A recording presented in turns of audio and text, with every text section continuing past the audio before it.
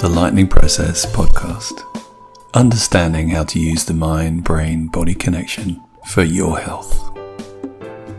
Hi and welcome to this podcast about the Lightning Process from me, Dr. Phil Parker.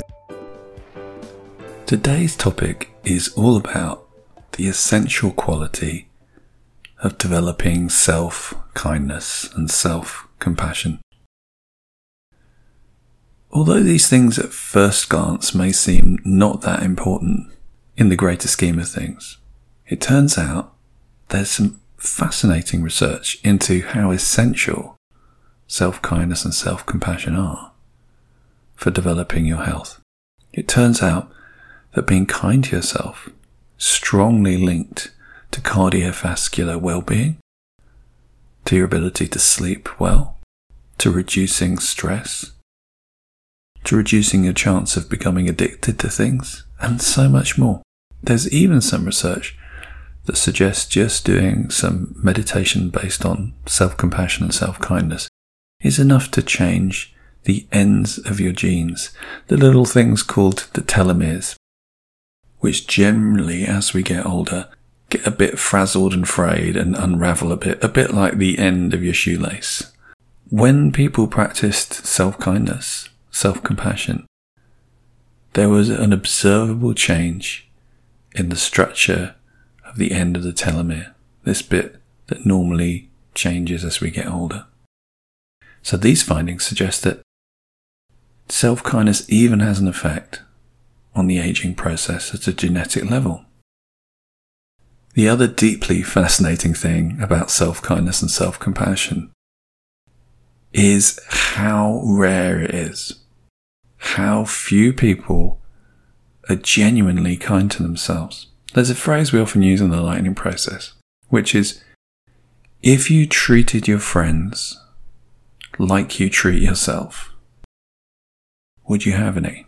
So, if you were talking to your friends in the way that you maybe have internal dialogue with yourself, where you're pretty mean to yourself, beat yourself up, are judgy and critical, if you said that out loud to people, would they still want to hang around you? And for many people, the answer is no.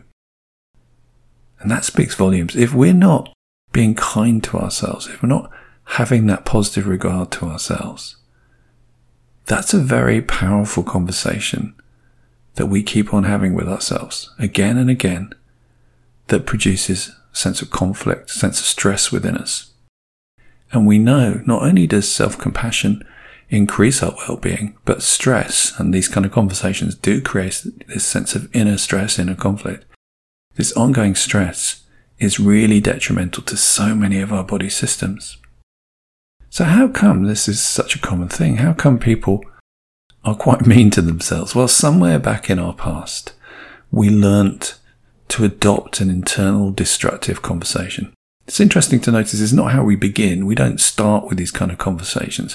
When we're tiny and young, we don't really have any conversations about whether we deserve things, whether we're good enough. It's just not really shows up on our radar. So these are things that we learn later on. Maybe we hear things from our peers or parents or from media or the news or books, or maybe a teacher says something. And because we have this inbuilt, what's called negativity bias, which means we pay more attention to negative things than positive things. And they think this is probably because when, in evolutionary terms, when we're presented with danger, it's more important to know where the danger is rather than where the nice honey is. So it's much more useful in terms of surviving. So we have this ability kind of hardwired into us to focus up on negative conversations, negative experiences, and to take them more to heart. So maybe we heard some kind of comment or conversation about ourselves way back when we were younger, and we naturally listened to it because it was negative. It sat kind of deeper in our way of thinking about ourselves. And the other thing, of course, about the way we think is once we've got a thought into our head, once we've got a way of looking at ourselves or the world, we start to see evidence to support it. We've all had that experience of getting something new, like a new type of car, and suddenly we notice that car everywhere. We see everybody's got it in a way that we hadn't noticed before. So once we get stuck into the idea that we're not good enough, or we don't deserve kindness towards ourselves, we start to find evidence that supports that idea. But it's not something we're born with, it is something we've learned. And of course, if we've learned to do it, then the good news is we can unlearn it. So the first thing is to be aware of when we're having these damaging and destructive internal conversations about ourselves. The second thing is then to apply the tools of the lightning process or any other techniques you know that help you to bring yourself back into having a conscious awareness that this is optional and that you can change it, starting to change your internal dialogue, swapping it for the kind of things that you would like to say to yourself. There's a nice phrase that people say, which is, be the person that your dog thinks you are. If you have a dog, your dog thinks you're amazing. What if we could start to think that about ourselves? What if we could see ourselves like our friends see us?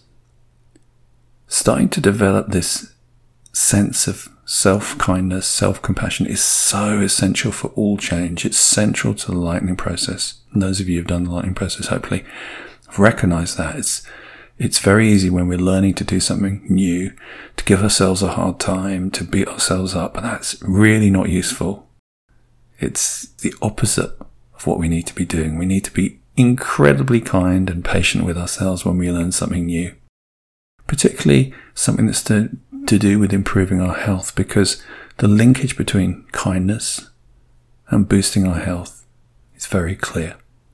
So I hope this has been useful for you, and you take away the idea that there is no place for being hard on yourself when you're learning something new, when you're dealing with new challenges, new obstacles, moving into new phases of your life. And it's time to let go of some of those old conversations that we've been given, probably with the best intent somewhere back in the day, but they don't fit us anymore. So we can learn, once again, to bring genuine self-kindness into our lives. And there's one final point, which is when we are kind to ourselves, there's a knock-on effect on how we show up for other people.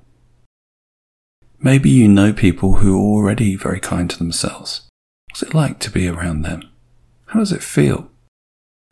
Imagine what it's like for you to be that person who's being kind to themselves, and to be able to awaken that in other people by the way you're being to yourself. Because the more kindness we have in the world, the better it is for everyone.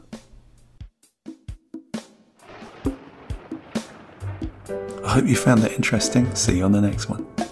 As ever, if you want more information or some of the references to these studies that I've talked about today, then just drop us a line, info@philparker.org, and we'd love to help you out. So get in touch.